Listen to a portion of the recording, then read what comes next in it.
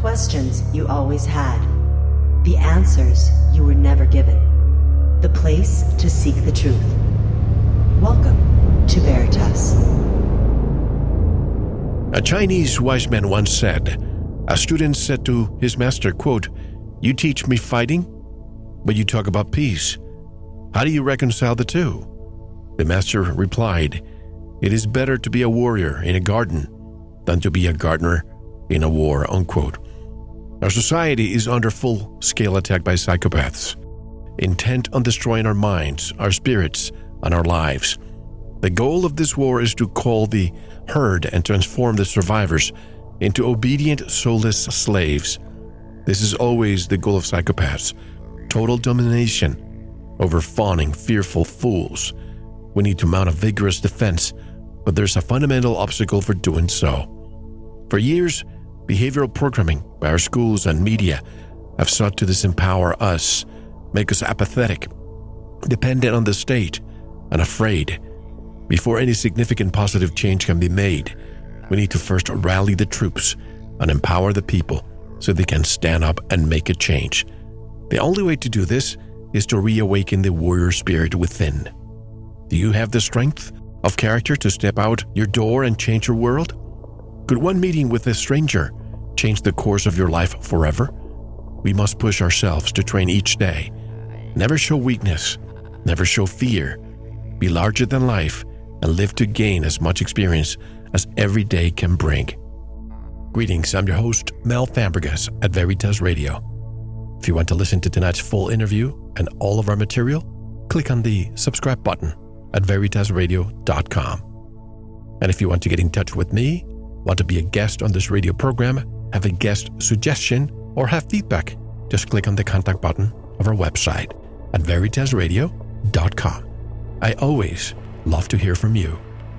Tonight's special guest is Stefan Verstappen, a Canadian writer, world traveler, and martial artist. He has worked as a wilderness survival instructor for Outward Bound programs, a street youth counselor, a first aid and CPR instructor, and a martial art instructor. Verstappen has written 8 books and dozens of articles for a variety of publications. He follows his own hybrid spiritual path that leans heavily in the scientific principle and a healthy skepticism. And we have a more comprehensive bio on our website. His website is chinastrategies.com, and Stefan Verstappen joins us directly from Oakville, Toronto, Canada. Hello, Stefan, and welcome to Veritas. How are you? I'm doing fine, Mel. Thanks so much for having me on. I'm a big fan of your show. Well, I'm honored to hear that. Thank you very much. Well, you came to me a few weeks ago and we discussed our plan today. You've written great books. This video that you produced some time ago has gone viral, or as of right now, over 300,000 views, which is great for alternative media like ours. Why don't we begin with the elephant in the room, the psychopath? Is this world run and ruled by psychopaths? Yes, I'm afraid so. The evidence is overwhelming, and it appears that psychopaths have been running the world for quite some time, and they're clever at hiding who and what they are. And it's really only within the last 50, 60 years where psychologists and researchers have begun to realize that there is this thing called a psychopath. Now, it may be true that in olden times, medieval or ancient days, they were called vampires or demons or zombies and ghouls, because really that is sort of what they are. They are vampires, they are zombies, they are ghouls. It's the strangest thing for some reason, and no one has been able to figure out exactly why. But there are a certain percentage of people born on this planet that have no conscience. But it's more than just not having a conscience. Many of them are malevolent. They have an active desire to do evil. They enjoy destruction and desecration and degeneracy. They enjoy it. They enjoy to see people suffer. They enjoy seeing children abused. And they enjoy tearing down everything that's good about humanity. And why, we don't know. We can't answer that. There's been studies done, genetics, early childhood upbringing, things like that. It's probably, a combination of the two, but mostly it seems to be genetics. But the fact is they exist. Now, the problem is they are better able to survive in hierarchical structures. In other words, anytime you have a model, a pyramid model, and it's no coincidence that all this evil new world order nonsense seems to revolve around pyramids and all-seeing eyes, because pyramid structures are the primary structure in which psychopaths flourish, because they can use their ruthlessness, their ability to camouflage themselves, their ability to mimic others, and they have also the skill of cold reading, meaning that, since they're small children, they study us like we're insects so that they can learn our mannerisms, so that they can better imitate those mannerisms to fool us into thinking that they're human, that they have the same human compassion and feelings that most people have, but they don't. But they are experts at fooling us. Now, when you combine absolute greed and thirst for power with ruthlessness and cunning and the ability to conceal yourself and the willingness to do anything to succeed, whereas, you and I would have limits onto what we would do to people in order to take their money or to take power from them. There is no such limitations for these people. So what happens is they are better suited to succeed. They are better able to climb the corporate ladder, to climb the political ladder, to rise in the hierarchy of a large religious organization and get to the top. Because when you get to the top of the pyramid, at the top controls everything, has all the power. And this is a magnet for these people.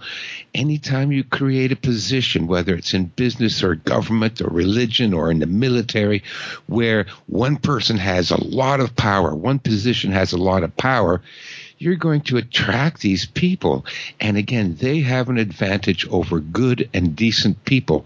So they're more likely to succeed in attaining that position. And over the years, the decades, and the 200 years since the founding of the nation, they've had a lot of time to infiltrate and get to the top of just about every hierarchical structure. And yes, now they are in control. And because they are malevolent, this is why we see so many ills in our society, because that's what they like. That's what they do. That's why you see these pedophilia gangs. That's why we see this mass immigration. That's why we see the OxyContin addiction rates. Well, hold on. Let's dissect each of those points, because I think each is very important. The first one, the pedophilia. Even today, I keep reading that what they really want to do. We've been hearing the LGBTQ, and they keep adding letters to that acronym. But the one letter that I despise, that I cannot see, is the pedosexual. They want to normalize that. Let's go step by step. Let's start with that. Sure. How in the world can they expect a society to accept as normal being a pedophile? Well, look at what we've already accepted as normal. I've been searching for the truth my whole life, Mel, and I might not have found a lot of truth, but I have found a lot of lies. And our whole society is nothing but a big lie. We are now, all of us, virtual debt slaves. Everyone is working their lives away to pay off the government and the credit card and the mortgage, and people don't have a life anymore other than the moments they take to stare at the smartphone. So they've convinced us to be happy as virtual slaves. And in my series, The Paradise Stolen, where I say, why are we poor? Even medieval peasant farmers in England had more time off, had more freedom, and paid far less taxes than we do today. And that's with all the advances of technology and labor-saving devices and all. We work longer and harder than medieval peasants do. And yet that's normalized. That's perfectly normal. Nobody thinks twice about it. And so will they normalize pedophilia? Absolutely. It's coming. I'm just pausing for a moment because a lot of the topics we're discussing today are very difficult to grasp, even for me sometimes, especially this pedophilia part, where I find it an abomination that only a psychopath can even entertain. Is psychopathy genetic, or is it the environment the person grows up in, or a combination of both? Well, there's been several studies done on it, and the most recent one seems to indicate that it is genetic. They call it the warrior gene, which I really object to because, I promote the way of the warrior. A warrior has nothing to do with psychopaths. Psychopaths are not warriors. But it does seem to be genetic. Now, whether or not a genetic psychopath grows up to be malevolent and demonic, that may have something to do with nurture. For example, I'm going to forget his name. There is one researcher who was studying the genetics of psychopathy, and he tested himself, and he found out that he actually has that genetic gene. He has that gene that would make him a psychopath. And he asked his family. He was married. He has children. He has a successful career. He's a neurophysicist. And the name of the documentary is The Warrior Gene. It's on YouTube, so you can watch it, and it's very interesting. Anyways, he asked his family, am I a psychopath? Do I have a conscience, or do I lack emotional depth? And they all said, yeah.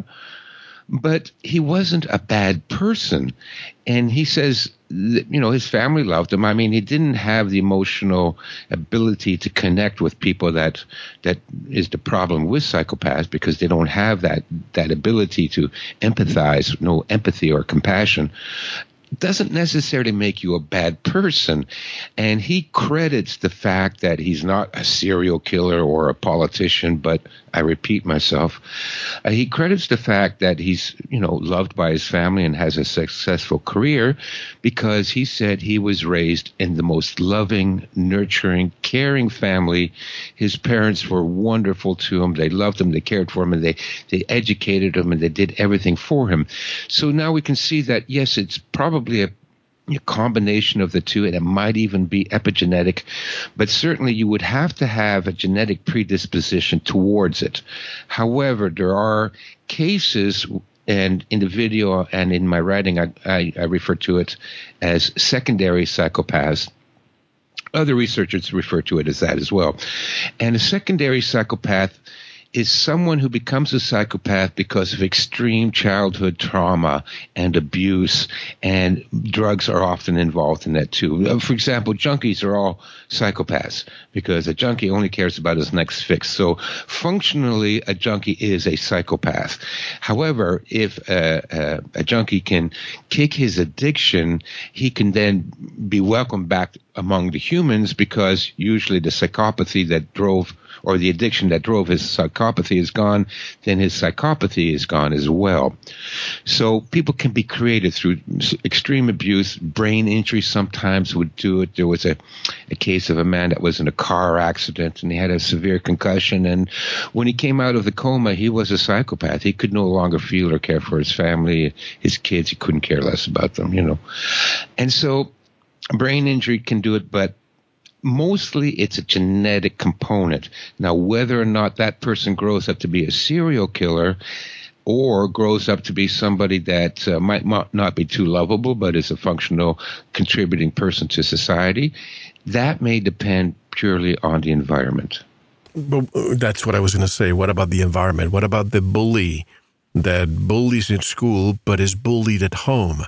The criminal who was abused as a child. And of course, folks, I'm not condoning this behavior at all. I just want to understand the logic behind their actions sometimes. Yes, well, again, I would qualify that under possibly a secondary psychopath. A secondary psychopath is someone who was not born naturally a psychopath, but like a gang member. Like a gang member. For example, you've seen in the video, I make the analogy between a street gang. So let's say you're a 13-year-old boy and you're born and you live in South Central. The place is, dominated by street gangs. Now, you have two choices. You can go to school every day and have the living crap beat out of you by the gang members, or you can join the gang. Now, if you join the gang, you have to adopt the value system of that gang. So you now have to bully other kids, or now you have to engage in petty crime and drug dealing and the same disregard for feelings and emotions and property as the rest of the gang members do. So now that kid is a psychopath, but he's a secondary psychopath. In other words, his behavior is now completely controlled by his environment, which causes him and encourages him to behave in a psychopathic manner. Now, on the other end of the spectrum, the same thing can occur in big business. I'm thinking about the Enron company and the famous scandal back in the 80s, early 90s, I believe it was. And they had the tape recordings of these traders when they were talking to clients, and then, how they would lie and manipulate and say anything they can to get their clients to buy the stocks. And then after they'd hang up, they would give each other the high five and, tell each other what an experts they were at bullshit.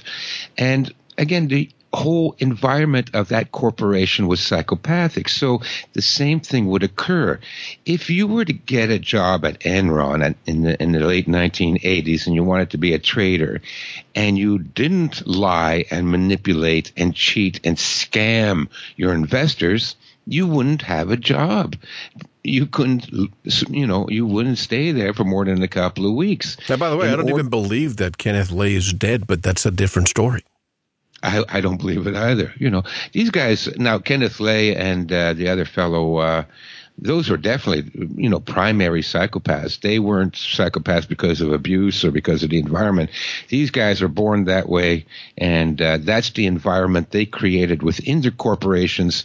And now these traders and everybody had to work in that corporation. Now you either toe the psychopathic line or you don't work there. So again, the environment creates these psychopaths. For those of us that have to deal with them, I mean, it's no difference whether they're a primary psychopath or a secondary, because they are going to be nothing but trouble for us, nothing but trouble and misery and suffering. That's all they can produce. But for them, the secondary psychopaths have a hope for redemption. If they quit their job and they go, work at a charity or at a dog rescue operation, they can get their humanity back because it's not been genetically altered. But for the primary ones, those that were born with that gene, they are incurable. Nothing will ever get them to feel compassion or love for their fellow man. It's hopeless with those types. When you think of world leaders, dictators, and so on, you hear the saying, absolute power corrupts absolutely. I think absolute power... What is it I'm trying to say? I heard it from somebody else. Absolute Emerson. power. Yes, correct. Power corrupts and absolute power corrupts absolutely. Absolutely. But what I think, they attract the corruptible. That's what I think too, Mel. Yeah. I don't think, if you gave me power, I wouldn't be corrupted. Because, first of all, I don't care for power. I've never been anybody that wanted to, the kind of person that wanted to tell anybody what to do or give orders. It's just not me. That's why I'm an anarchist, because I realize that these hierarchical structures create environments in which psychopaths flourish, and also give them the power to make our lives miserable. And the only way to stop them from doing it is to make sure we don't have organizations where there's one guy at the very top. That's not to say I'm a socialist, because that's the opposite extreme, but rather that the power is diffused enough so that no one can act with impunity, that everyone must have checks and balances. Even still, that psychopaths will find a workaround for that. But that's the best we can hope for. So I don't think I would be corrupted by power.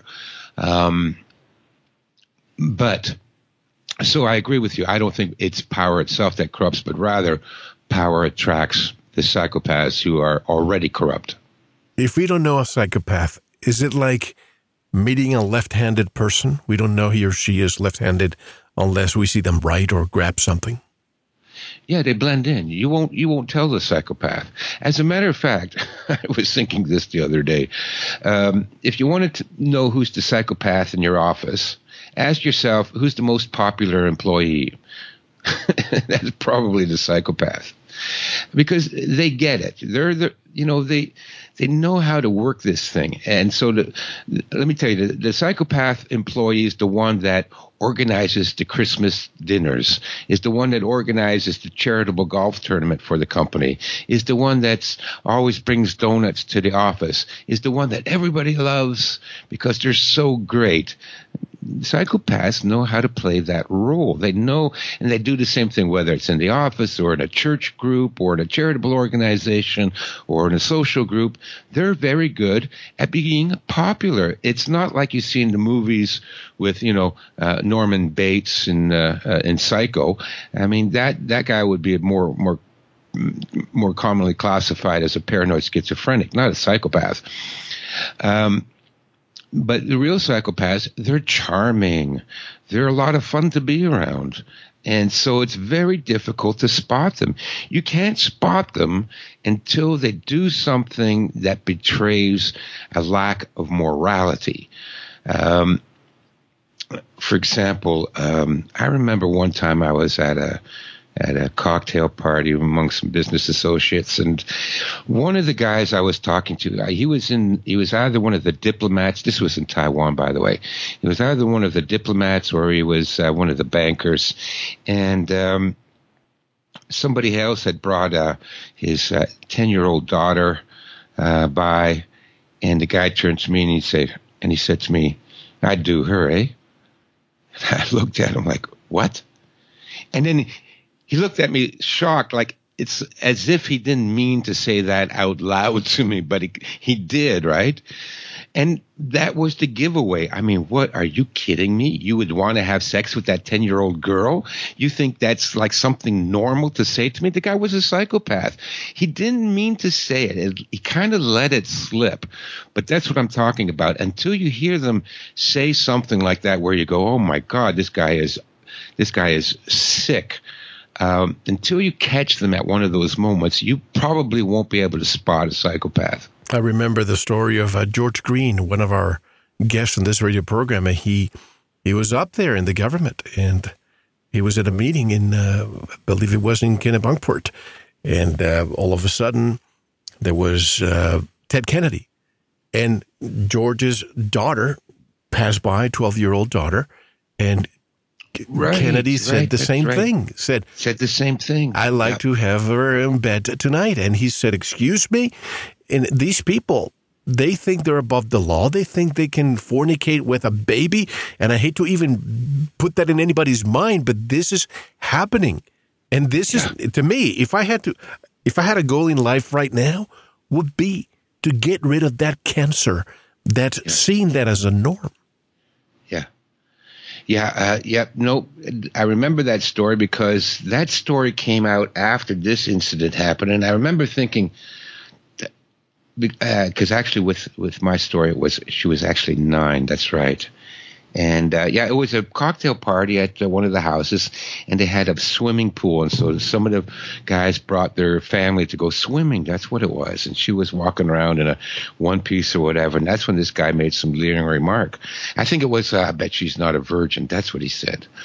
But it was something exactly like that. And that's quite common, Mel.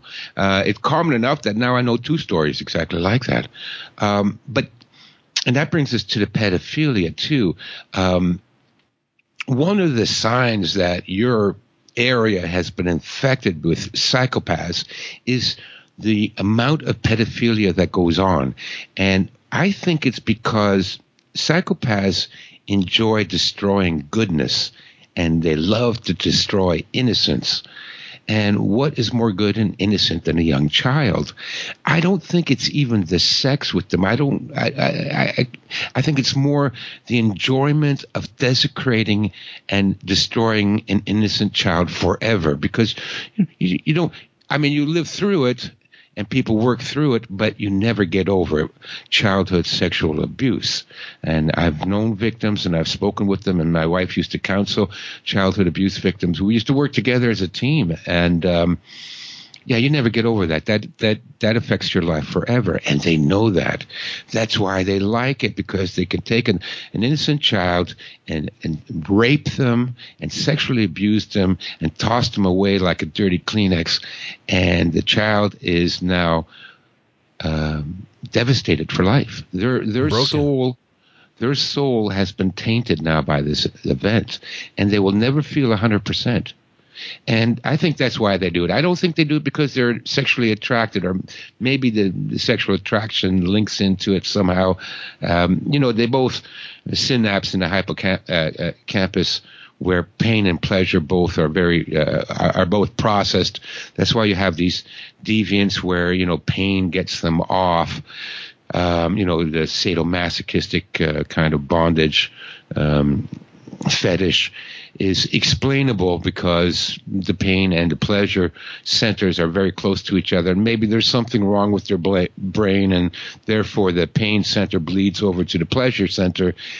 With psychopaths, it's something like that, so that the sick pleasure of desecrating innocence bleeds over into the sexual area. I don't know.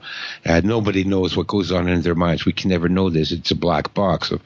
But that's why you will see it. And so when you see all these pedophile rings springing up, and, well, where did they all spring up? Washington, New York, L.A., Brussels, London. Of course, all power centers.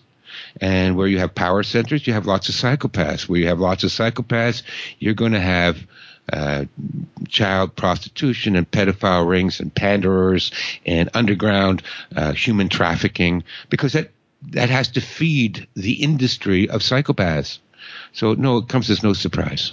The difficulty I have in it's not that I not believe it, because I know this is happening, but is understanding that even the so-called most respected members of society, law enforcement, the judicial, talking about judges, to know that some of them are part of this scheme, and this is why this topic doesn't go too far. The media doesn't cover it that much, which means that the highest echelon of society is behind this, and it makes you feel,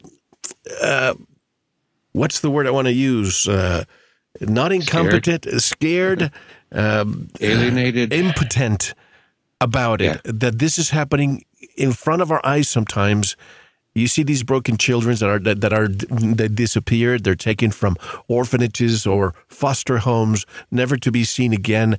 And some of these elites are using them for blood transfusions because it makes them feel younger. And worse than that, they are torturing them so they can have their hormones and their adrenaline levels go up, and they use that as a drug to even think that a human being, that's not a human being, in my opinion.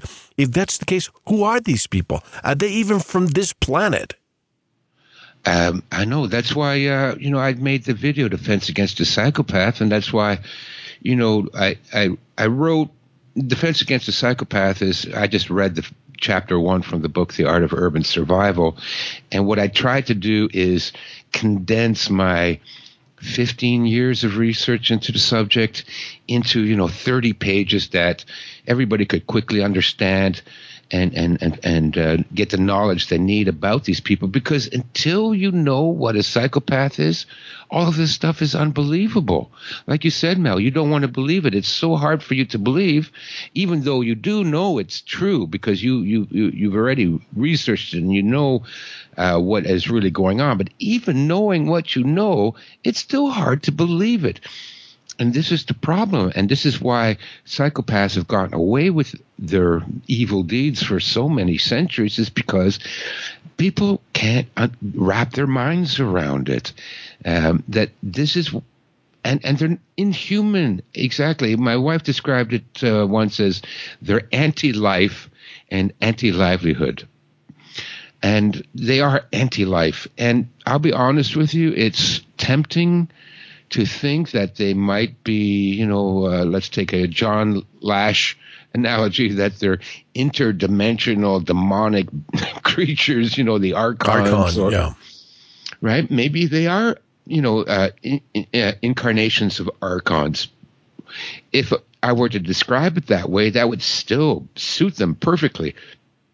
In the video and in my talks, I try to frame it in, modern research and science, and I don't want to go out too far with the unicorns and things like that. So let's describe it as a mental illness or a genetic defect. Let's describe it that way. Okay. But it's so twisted, Mel, that you can't believe that even a human being, whether or not they have brain damage or genetic damage, could be capable of that. It's just so disgusting what these people are and what they do, that it's easier to explain it as archons, or they're demonic, or they're interdimensional creatures or something like that. That would be easier to explain it. But either way, most important thing for the listeners out there to know, and for you to inform your friends and family, because the first stage in defending against them is to recognize that they exist. And if you don't recognize that they exist, then no, you're not going to believe that all these great noble figures in government and sports and entertainment, they're all good people. They would never be raping and murdering and torturing children and draining their blood. No, that would never happen. So, but once you understand that they do exist, and they're more likely to be politicians and great entertainers than they are to be garbage collectors or homeless people, then you can start to understand it. So the first stage is understanding that these people do exist. Why, how, we may never know the answers to those questions, but what you do have to know is they're out there. They run the show. They run everything. And they also employ a strategy that parasites employ. And I've been researching this. I'm trying to figure out how they fit into nature. And originally I thought that they were like a predatory species. But they're not really pure predators either. They are better described as parasites. And what many parasites do is infect the brains and the minds of their host to disable their host from resisting their predation.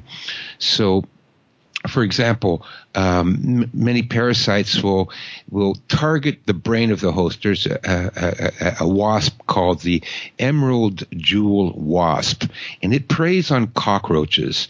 And what it does is it inserts its stinger into the base of the brain of the cockroach, and it inserts a venom. But the venom doesn't kill the cockroach, but turns the cockroach into a zombie. And now the wasp can slowly feed on the cockroach whenever it's hungry, and then what it finally does is it lays its eggs in the cockroach, and the larvae burrow their way out of the cockroach. All the while, the cockroach is completely zombified. Now, the psychopaths in our society employ a similar strategy. They use a poison to zombify the host. Now, we are the host. Our civilization is the host for these creatures. And the poison that they use to zombify us is called the media.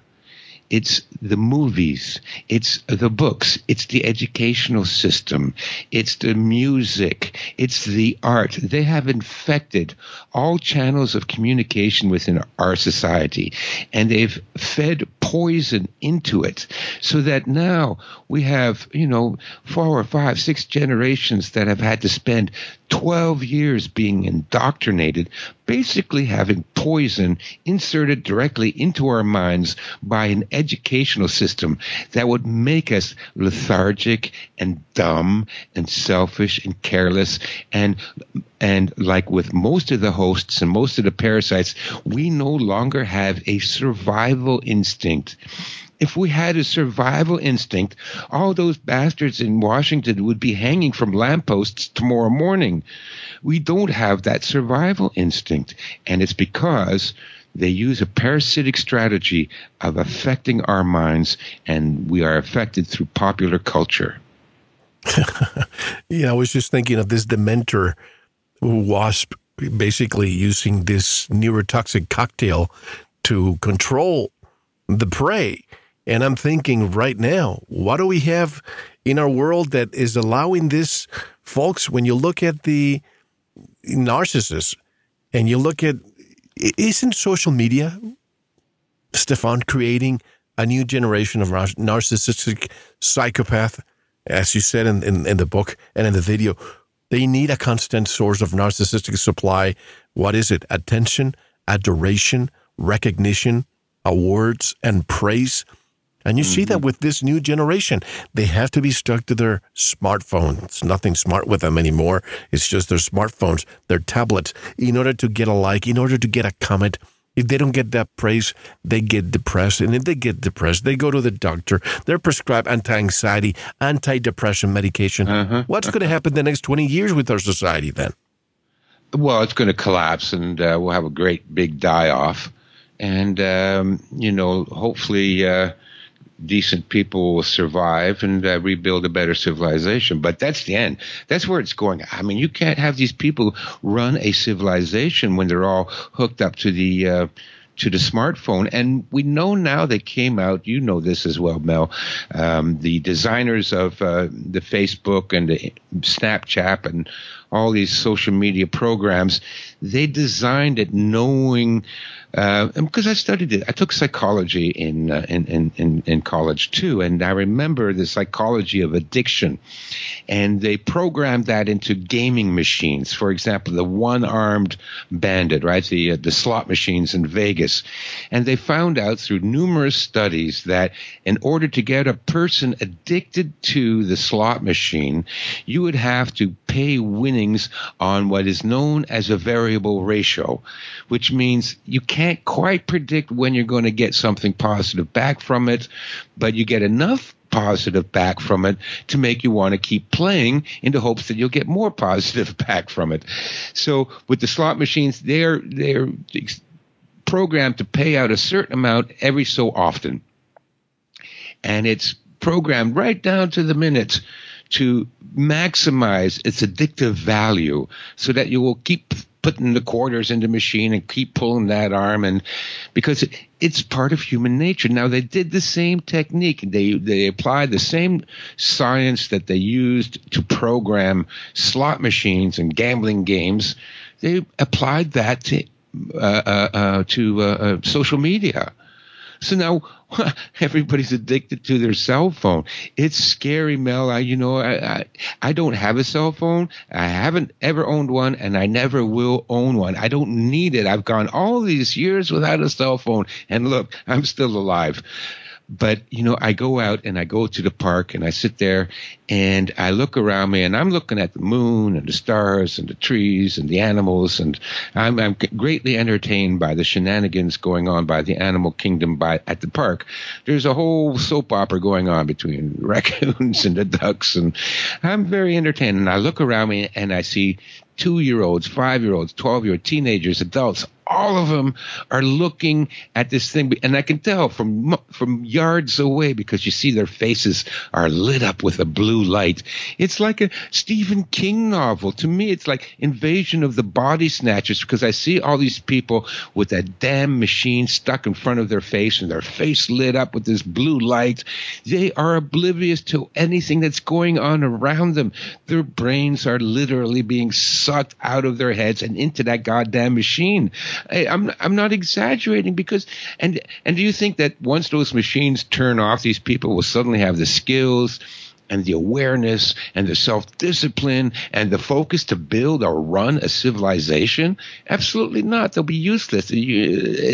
So, no, the end is not going to be good. These people won't survive without those damn machines, and they won't survive with the machines because you can't accomplish anything when your face is stuck in front of it. And again, this is part of the poison. They knew when they were doing this. You know, in England, you have to own a TV set, or is that China? I forget. And the government will pay for a TV set. Yeah, guess why? Guess why? Because they want you to be entertained. Because, you know, the government cares about your entertainment level. No, because they know this is a poisonous machine that will suck the brains out of you. That's why I don't watch TV either. I avoid all of that. Yeah, when people say, that's great that they're giving me this digital mechanism. Remember when the TVs changed from analog to digital? All of a sudden, they were pushing this little machine for people without the financial means to get that. And I was thinking, why is the government pushing this so much? Then Facebook came along, Gmail came along, YouTube, all free. Well, there's no such thing as a free lunch. We all know that. And for over 10 years, I said that these were data mining companies. Basically, they're just extracting this. And for anybody to be surprised lately with this Zuckerberg in front of Congress, you know, saying that they actually were selling this. Is anybody surprised that this was happening? You think that they're going to have a multi-billion-dollar company with equipment just doing that for free? Come on now. Yeah, for a few advertising dollars? No. Exactly. No, and, that's why I have never used an avatar or an alias. Not since I first got on the internet way back during the dial-up days of 1995. I've always used my real name on all my internet surfing, my accounts, my email, my YouTube channel, everything. I use my real name. And why?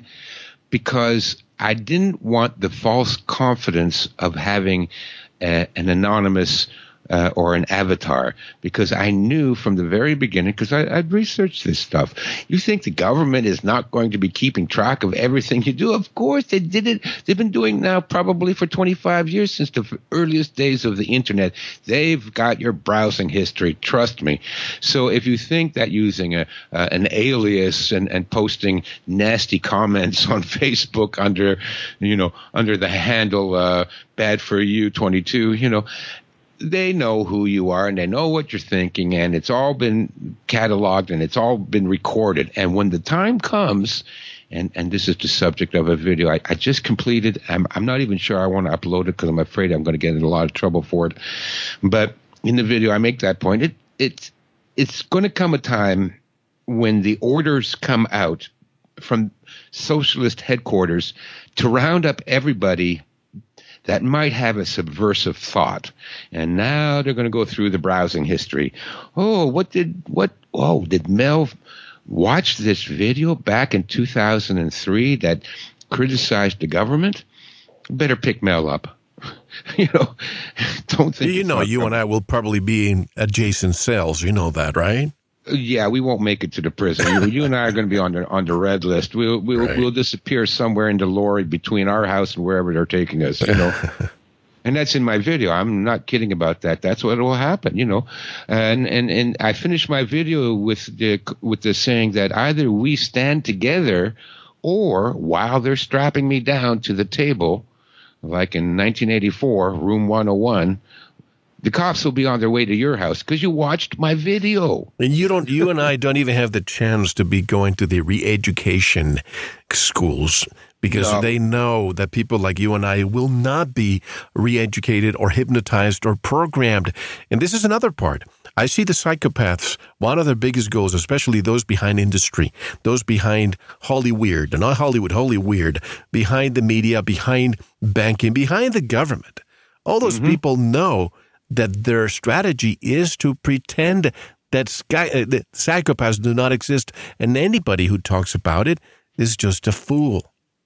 Sure, and they did the same thing with the term conspiracy theorist. You know? JFK, right? Yeah. I've read a lot of history. Everything is a conspiracy. It's always a group of 3 or 4 generals or half a dozen industrialists or 16 senators or going all the way back into Roman times. Everything is a conspiracy. So for them to try and convince people that conspiracy theories don't exist, it's like saying, but water isn't wet. That's just a theory. No, of course, everything is conspiracy. And like you said, that's one of their tricks is, isn't there some sort of Christian phrase that the devil's biggest trick is to get you to believe he doesn't exist? Correct. That's the psychopath again. You could interchange demon with psychopath, with archon, with interdimensional beings. They would all be interchangeable, and the iconology or the symbolism that's involved in all those theories are interchangeable. Yeah, they convince you they don't exist, and that programming, of course, that. Programming, again, that's part of the parasite strategy. Other parasites actually program the behavior of their host. There's a parasite that infects minnows, and it causes the minnows to swim upside down near the surface of the water so that their silver bellies will attract the birds of prey that feed on them, because that completes the life cycle for the parasite. So they infect the brains of animals to behave in completely bizarre ways. And the programming is, again, part of the way these psychopaths are trying to infect us so that we cannot defend ourselves against them. A little parenthesis, I remember back in the early 80s, I was a video arcade rat. I was always in the arcade to the point, and I usually don't like to talk about myself, but I almost won the World Championship for Space Invaders. Now, fast forward to the early 2000s, mid-2000s, I was exposed to Xbox and all that, and I could not believe how realistic these games were, to the point that I can say to all of you right now, with humility, that I became addicted, and that put a lot of strain in my marriage. I had to completely drop those games, war games, sports games, you name them. And I can see how now professionals are labeling this a real addiction. Now, when you have so much realism in games with war games and all that, it makes you wonder if this creates, and I'm not attacking video games, folks. I think they're fun, but they can be like a drug too. You know that. But they can create psychopaths with, people that go with Grand Theft Auto. You go back, you kill the prostitute, and you kill her again, and you get points. Isn't that creating a psychopath, sociopath? Sure, but it's just doing probably a little bit better, but it's doing the same thing that movies have been doing for decades and decades. I mean, I grew up, I remember, we'd have a sleepover. This was, so many years ago. And at that time, Canada only had 2 TV stations, and you had to use the rabbit ears to tune them in. But one of our neighbors actually had UHF or VHF? Yeah, that's right. We didn't even have the UHF yet. It was still just VHF. Sometimes you get real clever and use a metal coat hanger. Yeah, I did too. Yeah. You did too. Okay. And one of our neighbors had a tall TV antenna, and he could actually get 2 more stations. And this was in Toronto. So the other 2 stations that he could get was from Buffalo, New York. So we could watch American TV, which was way better than Canadian TV. And we had a sleepover, and it was Fright Night Fridays or something. And I think I watched 8 horror movies in a row, like from 7 o'clock at night to 7 o'clock in the morning. We sat up all night watching all these horror movies. I got to tell you, that imagery, when you're, 7 years old, we watched Psycho, we watched The Straight Jacket, we watched the Screaming Skull, I mean, it was all blood and death and decapitation and dismemberment and stabbing and holy jeez. My head was filled with so many images of horror, and those images have stayed with me my whole life. And I remember for the longest time, I was terrified to go into the basement of my house, because in the basement, that's where the axe murderers live. That's where, the psycho Norman Bates' her mummy was in the basement, and but that was already in the programming, right? You're being acclimatized. What 8-year-old, 7-year-old kid would ever have the opportunity to see that kind of horror, dismemberment, murder, torture? And already those images were implanted in my brain from an early age. So the other thing with Grand Theft Auto, though, it's much more effective than just watching a bunch of horror movies. And now the horror movies have gone over the top, like those Hostel movies. I really hate those movies. I think it should be illegal to make those movies. I mean, that's just torture porn. It's the people that would enjoy that movie, they should immediately be put under mental examination. Well, you wonder who writes those scripts. Oh, well, yeah. Eli Roth writes it. Yeah. If I ever met this guy in person, I swear to God, so long as there were no closed-circuit cameras around, I would take him out. I would just snap his neck, because that guy is definitely a psychopath. Anybody that could produce those kinds of movies, I'm telling you, those are biographies. Those movies are about what he does on his spare time. Trust me. So have you seen I don't mean to interrupt you, but since you're talking about movies, have you seen the movie Purge? The Purge? Oh God, I watched I think it was the first one a number of years ago. I watched the bits of it.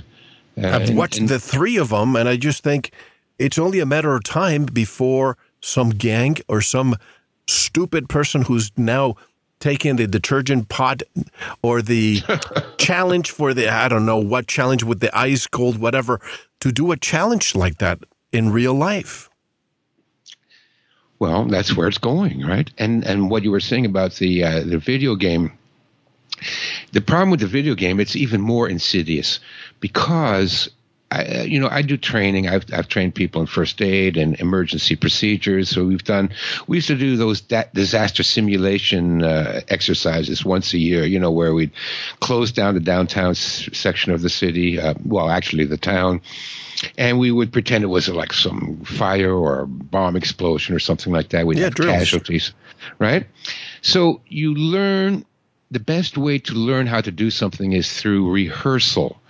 And that's why the best way to learn how to fight is by fighting. You got to spar a lot.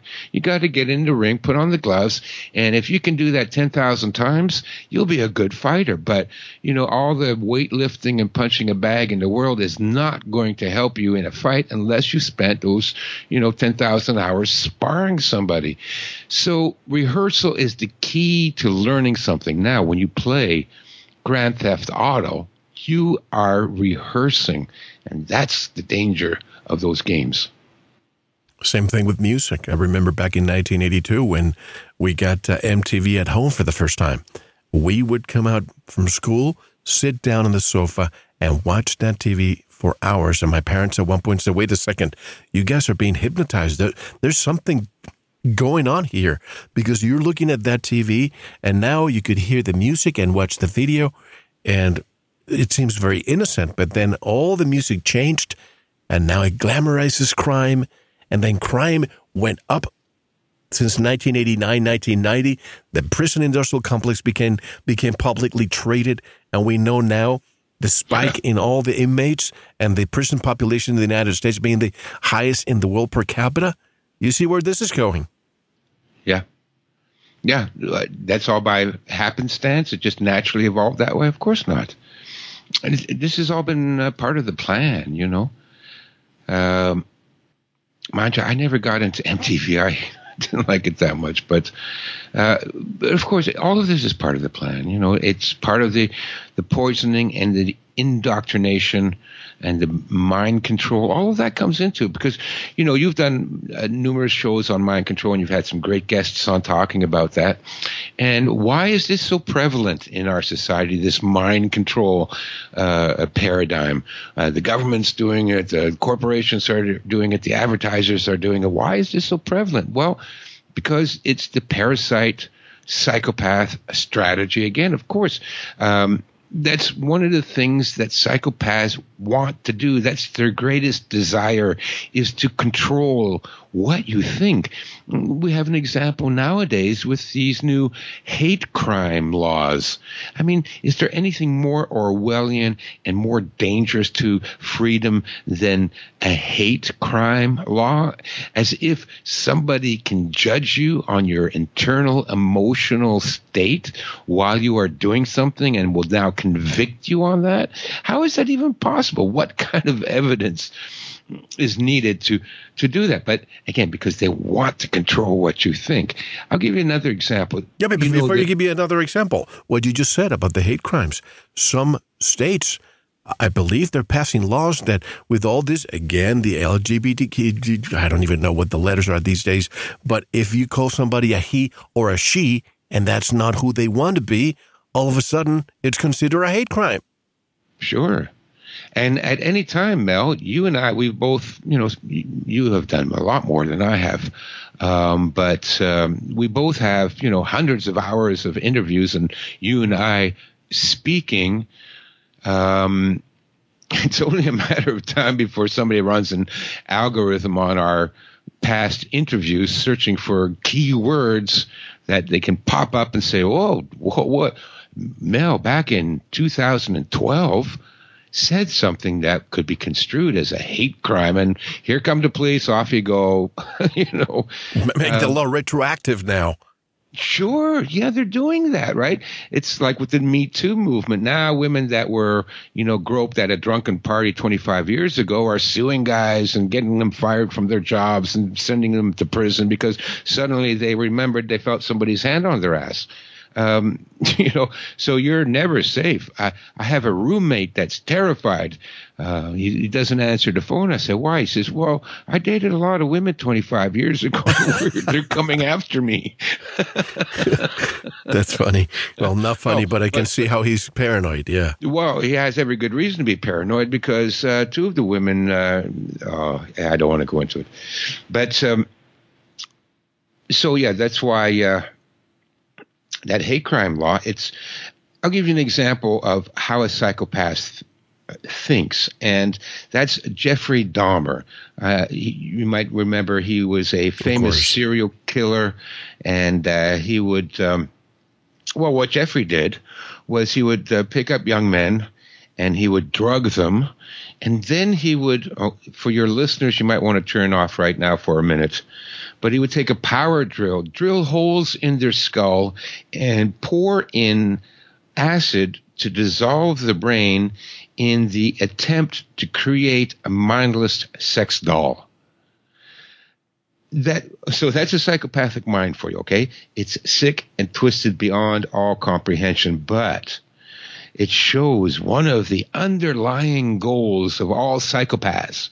And again, it's the same as the parasites. It's the same as the emerald jewel wasp. That is to get something in your brain, pour some poison into it so that you are now zombified and you are now a mindless, still alive, but a mindless creature that can be easily exploited and enslaved. And that's what the psychopaths are doing. That's what they're doing with all this, with the media and the cell phones and everything else, and the mind control and the hate crime laws. All of that is just intended to make us mindless creatures that they can feed off of. And of course, the division, the divisiveness we see these days, whether you're on the left or the right. We have two political parties, and you see on social media, they're going back and forth.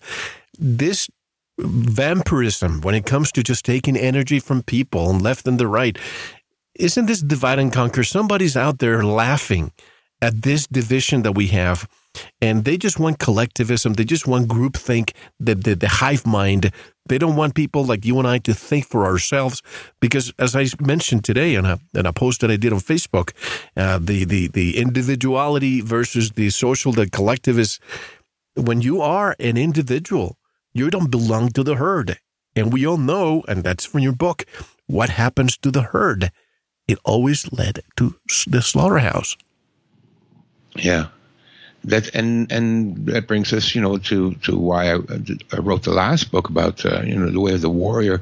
The warrior is more a masculine, self-reliant, individualist kind of philosophy, because only those types of philosophy can resist the poison of our culture and our programming and our education.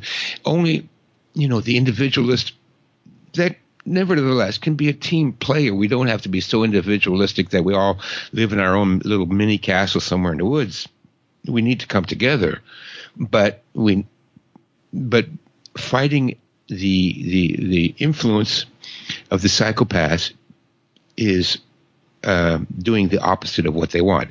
So they want us all dumbed down, so we have to educate ourselves. They want us weak and passive, so we have to go to the gym and train and become aggressive. They want us to be ignorant of what's going on around us. Everything is a conspiracy theory. I don't believe nothing. No, we're going to investigate and be aware of what's going on around us. They want us to go along with the herd, follow the crowd. No, I never follow the crowd. I had never have my whole life, Mel. As a rule of thumb, if everybody's doing it, don't do it. Because everybody, the vast majority of people in the world, just aren't that bright. So if everybody thinks it's a good idea, it means all the idiots think this is a good idea. So you can join the idiots and think it's a good idea.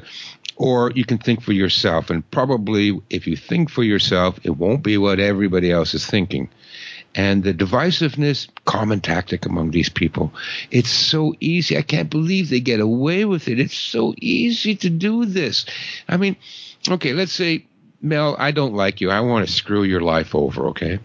And so I go to your neighbor, or I go to your employees or your employer or your wife, and I go, I saw Mel down in the red light district the other day picking up a hooker. Now I tell that lie to everybody that knows you, okay? And I tell it over and over and over and over again, right?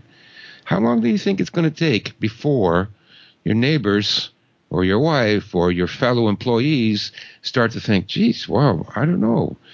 And then I come out and I say, well, Mel, your employees, your neighbors, your wife, I saw them fooling around, going into a motel room with some guy. Do you know about that? I mean, it's so easy. You just, it's you and him go fight, right? And they get away with it. They divide our society all the time like that. Left, right, anarchist, socialist, libertarian, socialist, libertarian, anarchist. Oh, my God. How many divisions and categories can we all be shuffled into? I'm an anarchist, and by that I mean I'm not taking orders, and I don't expect anybody to follow my orders. That's what I mean by that. But they've divided that very simple concept into so many different factions, and now we got the alt-right fighting against the alt-right and fighting against, oh my God, they got everybody against each other. It's a very common psychopathic tactic, and it's effective. It keeps working. I can't believe it works all the time. But while we're all bickering amongst each other over slight details of this, that, and the other. Distraction. It's a distraction, yeah. Meanwhile, these guys are still busy at screwing us all over. Absolutely, and we have to take our one and only break. But we have been discussing, you have written many books, but tonight I wanted to focus on two of them, The Way of the Warrior and The Art of Urban Survival, which is what discusses all these psychopaths. I wanted to first discuss this, and I don't want people to think, oh, Mel, you're just a black cloud discussing all this negative stuff. No, folks.